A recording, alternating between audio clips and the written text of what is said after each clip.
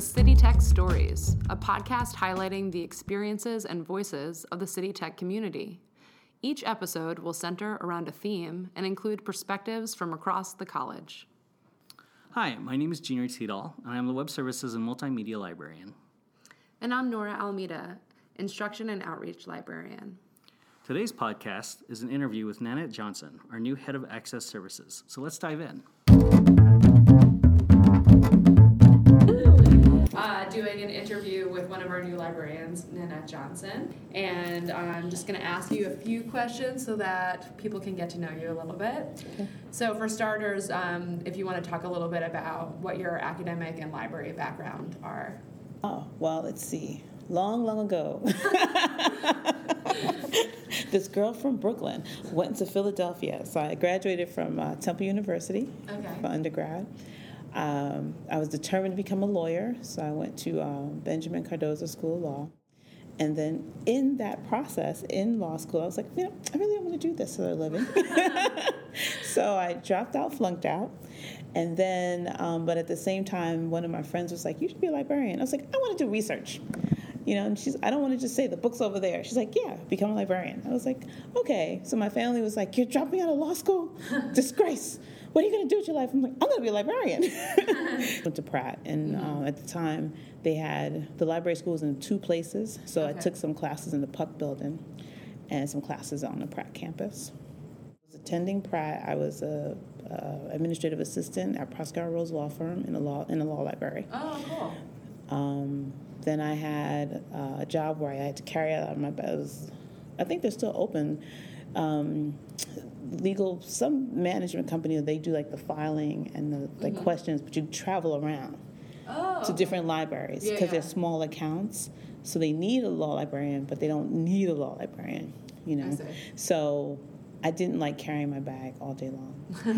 So I was like, okay, I had to get out. So then that job, I went to White & Case, and it was bad. Like, it was a very bad experience. But part of that was when you're fresh out of library school, you don't know what you don't know. Yes. And you just need help. Like, you need to be trained. You need people that are going to train you. And certain places you work, they expect you to know it already. Then I was going to just work for the public school and become a public school librarian. Mm-hmm. And I had an interview at AIG. I was at AIG for close to 10 years. Oh, wow. Just under 10 years. So how did you get in academia? Wow. I used to, in corporate America, they pay for your trips. Yes. So we would each get like one conference a year. Mm-hmm. And if you had local meetings in the city you could go to. So at some conference meeting, I met Professor Rita Ormsby at Baruch. I know Rita, yeah. Yeah. So I said, Rita, I need a second job. If you know anything, can you let me know? And she goes, sure. So she took my resume. And months later, Professor Mario Charles and Professor Bobby Pollard interviewed me at Baruch. Uh-huh. So they hired me. So I worked Baruch for 2 years as adjunct in the night, in evenings. Okay. And when was this? This was 2004 to 2006. So my next CUNY library, I found out about an opening at out by the beach, Kingsborough. Mm-hmm. And that morning I get to Kingsborough for that interview, I drive over there, I'm like, okay, not bad. The elevator was a little bit wonky. Somebody had just gotten stuck in a library elevator. Oh, no. Right, so I said, you know what, I'm just going to walk. Of course, the chief librarian's office in Kingsborough is on the 8th floor or the 6th floor or something. So I said, do I really need this job walking up all these stairs? So I made it, because I didn't want to take the chance to get stuck in the elevator and miss my interview. I worked at Kingsborough. Jeannie Galvin left and went to Queensborough. Mm-hmm. So at Kingsborough, I became I was a regular adjunct for many years. So I went to Queensborough as an adjunct. And I did adjuncting, and I did, by this time I graduated, so I was a substitute assistant professor, but I was the web. We're doing web stuff. Right. Oh, yes. Right. I had a car. Someone hit my car onto the sidewalk and broke the front axle. So I didn't replace it. So it was total, yeah. Right. So I went from driving, like an hour 15 to Queensboro, to commuting 2 hours and 15 minutes to Queensboro. Too far away. Right. So it was just a disaster. Yeah. Like, it just became a horrible disaster. The commute was just too much. Yeah, just too much. So, but I had to keep working. And thankfully, somehow, Brooklyn College came along. So I was at Brooklyn College, and that was a good experience. It was a really good experience. But it was interesting. I was so sensitive from the commute to Queensboro that even though Brooklyn College was an easier commute, I was still having problems in the morning time with the I don't know, like the Queensboro just really jacked me up for commuting. Yeah. It sounds weird, but so I saw the jobs at New York City Tech, where we are today. And I'm just like, I'm so happy to be here.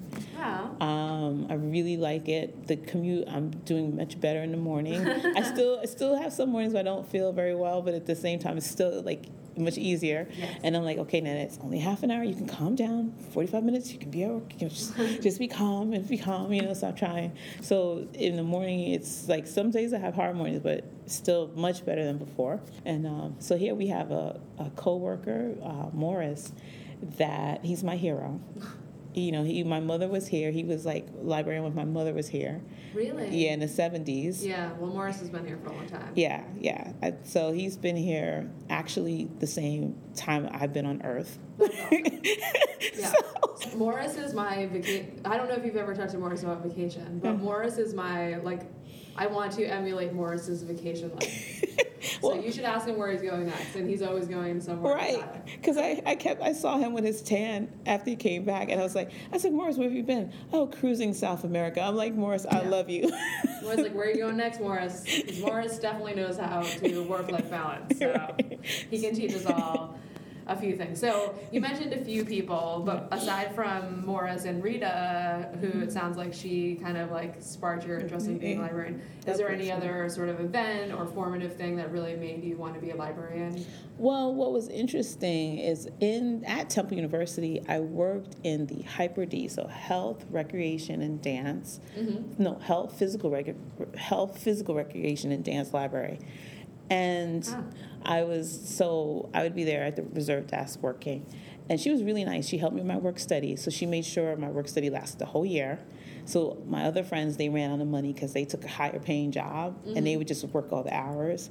So I was like, I still have my $50 a week, Yeah. And then one day she said, something, master's degree. I said, you have a master's degree for this job? She goes, yeah. And I was like, really? But I just put it aside, you know what I mean? But I used to have to protect the bones in the library because they had the skeleton, so that for the health science, yeah, the anatomy and physiology, because the way Temple it's funny the way protect the bones. Yeah, I have to protect the bones because the students would freak out before the exam, and somehow they would think, let me take this bone home with me, and like carrying the bone home is gonna work. I'm like, no, I need my skeleton. So I had to make sure we had all the skeleton pieces, or most of it.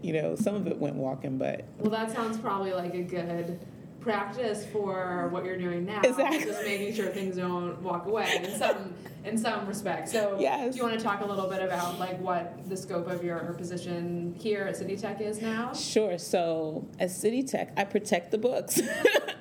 So what I do now is I have a staff right now 4. We have a new person coming soon.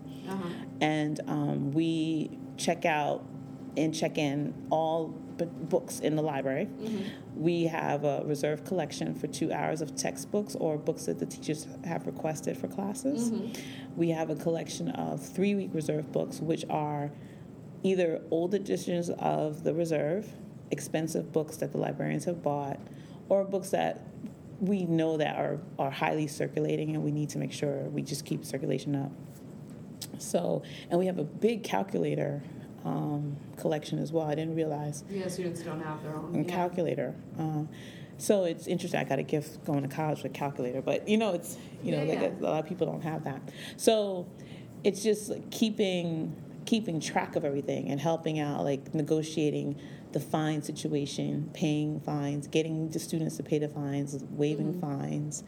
So did I miss anything that I do? No, I think that sounds, well, you're managing people too, Right, which is yeah, a big thing. Exactly, and the personalities, and I think definitely I have an open door policy, and it seems like they're willing to talk to me, That's good. Yeah, it seems like it. They, come in and complain or talk, or sometimes they'll stand at the door and talk to me. So I don't know if it's good or bad. Like, they won't necessarily come in, but then other times they mosey in. I'm like, oh, this is a different conversation. You know what I mean? So like when they come in, I put my stuff down and listen. Sorry, but so it's been a good experience. And then I have a number of student workers. Right. A large and training people must be right. A big thing too. Yes. So I think what's interesting is because I come from the reference side, I was never concerned with the books. Or like when you're on the reference side, you want to negotiate more. You're like, oh, these tech services people, we're here for the students and blah, blah. But the tech services side hold to the rules. So now I'm on the side that holds to the rules. So sometimes I'm standing in the books or at the desk, and I'm like, God, how did you put me here? I have to hold to the rules. Right. It's a different perspective. Right. So how about your first impressions of life at City Tech? Were there any surprises? Like here, I know you've worked at a lot of other CUNY libraries. Well, the first thing, which is weird, like I said, my mother actually graduated from here. And I've passed this building many, many years. Yes. But it still was odd to me because of the other campuses, the whole waiting for the elevator thing. Yeah. Like, that's part of the morning commute. Like, you can get off the train and walk here and still be late. I worked on a reference desk, and I had a student worker with me at Brooklyn College. And she's like, I don't want you to go. They have mice there. You're not going to like it. Just stay here at Brooklyn College with me. But it was a kind of a cute joke or whatever. But lo and behold, she was right. There were mice running all over the place. So I brought, I brought, exterminating stuff, and I put stuff out. And, I was cleaning up, the area for my staff because I just felt so bad that the mouse was running over their work area.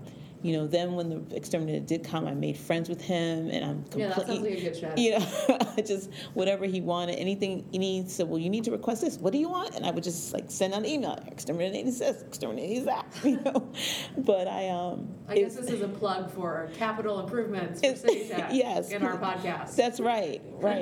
We need capital improvements. Yes. And thank God we Hopefully the governor will listen to this podcast. And then even the exterminator said, well, he's coming, he could put down sticky pads, but however the contract changed, he couldn't put down bait traps unless we requested bait traps. I see. But he couldn't, so he had poison, but couldn't put down the poison because there was no bait trap to put the poison in. Oh, okay. So we had to send an email. So here it is. This is mouse bureaucracy. Right. Yeah. But I had an exterminator, I had a mouse, but I had to send an email and wait however many days to get a request for bait traps. So then he came. Eventually he came, with the bait traps. So there are bait traps everywhere. Yes. I mean, I was just put them anywhere you can. So, but those are my surprises. The elevator. So I guess it's a very literal surprise. Yes. I was jumping on the chair away from a mouse, kind of surprised. So I know that may not be what you expected, but those are the things: the elevator, bathroom, and mice. But I have to say, the staff here has been wonderful. I actually feel like I fit. A lot of those jobs, I said they were really bad jobs. I didn't fit, or So this is a really good job. Yeah, a culture thing. Yeah. This is Awesome. So what are some of your goals? And we could probably talk a little bit about research as part of this. So, what are your goals for your next 3 years as a librarian here? And maybe talk a little bit about either professional goals in terms of your research or things you'd like to do in the department. Well, the professional goals, I think that's what always worries me because I have varied interests. Yes. So definitely I'm interested in implicit bias. At Brooklyn College, we went to an implicit bias conference. Oh, okay. And my coworkers are you're the last person that actually needs to attend a meeting. The people that need to attend don't think they need to attend, and they're not there. But for me, even sitting in that meeting, I was I do that too. You know what I mean? Yeah. So figuring out how that works in. But then I'm interested as well as in OERs, and I'm interested in so I have to like focus to think a bit more. You gave me a good idea, and I probably have to talk with you again about it. So it's like listening to like what like people around me with more experience are saying, so that way I can get a better understanding, because I don't want to get to the point where I'm frozen. Because as someone who's been in CUNY a long time, you know, I've seen people who are terrible on the desk. They're not that good with students, but they can write, you know, and so, you know, there are a lot of, I shouldn't say a lot, but there are people that are librarians because they're writers. Mm-hmm. But what are some of your pop culture go-tos? And these could be books, but they could also, obviously, we don't only read books, so maybe movies or TV or music. What are some of your, like, passionate pop culture? Well, there's a few things. I do like music a lot. Yeah. So actually, my staff has noticed this, so they said that I have a speakeasy in my office. Ooh, what kind of music are you listening to? Well, what happens is I like R&B. That's like my favorite. Yeah. But I'll read about an artist, or I'll see an interview, or I'll hear like so-and-so is doing the parade. So I'll go to the library and I'll get different music. So sometimes I'm not necessarily sure what is on my iPod because I just hit shuffle. So my collection is over 20,000 things.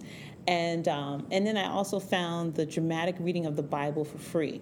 So at any moment, you could be listening to like curse words, because I do get rap, but hip hop, but it has to be, I'll get explicit only because I was out once and heard the real version of the song versus the clean version, didn't realize what it was. So now on my iPod, I have explicit versions, I have the Bible, so I have... Very eclectic. Yes. And then if I've read an article about someone, I'll just go get it, and I'll just put it on there. So we don't know what we're going to hear on this iPod. But sometimes, so they're like, oh, the speakeasy's on, you know, and then sometimes they'll walk past, oh, wow, it's just West Indian music playing. Oh, wow. So you don't know what you're going to hear when you pass by. It's actually... one of my guilty pleasures when I'm stressed, I read graphic novels. Oh, well, we have a good graphic novel collection here. Plug for a graphic novel collection at City Tech Library. But is there a particular book or even maybe database or something about the City Tech Library's collection that you would recommend to listeners? I knew this question was coming. Okay. But I didn't pick one yet. But we do have great books here. We have a lot of great books. So definitely come in and use the catalog to search. Well, thanks so much, Nanette. This was really fun. You're welcome. Thank you.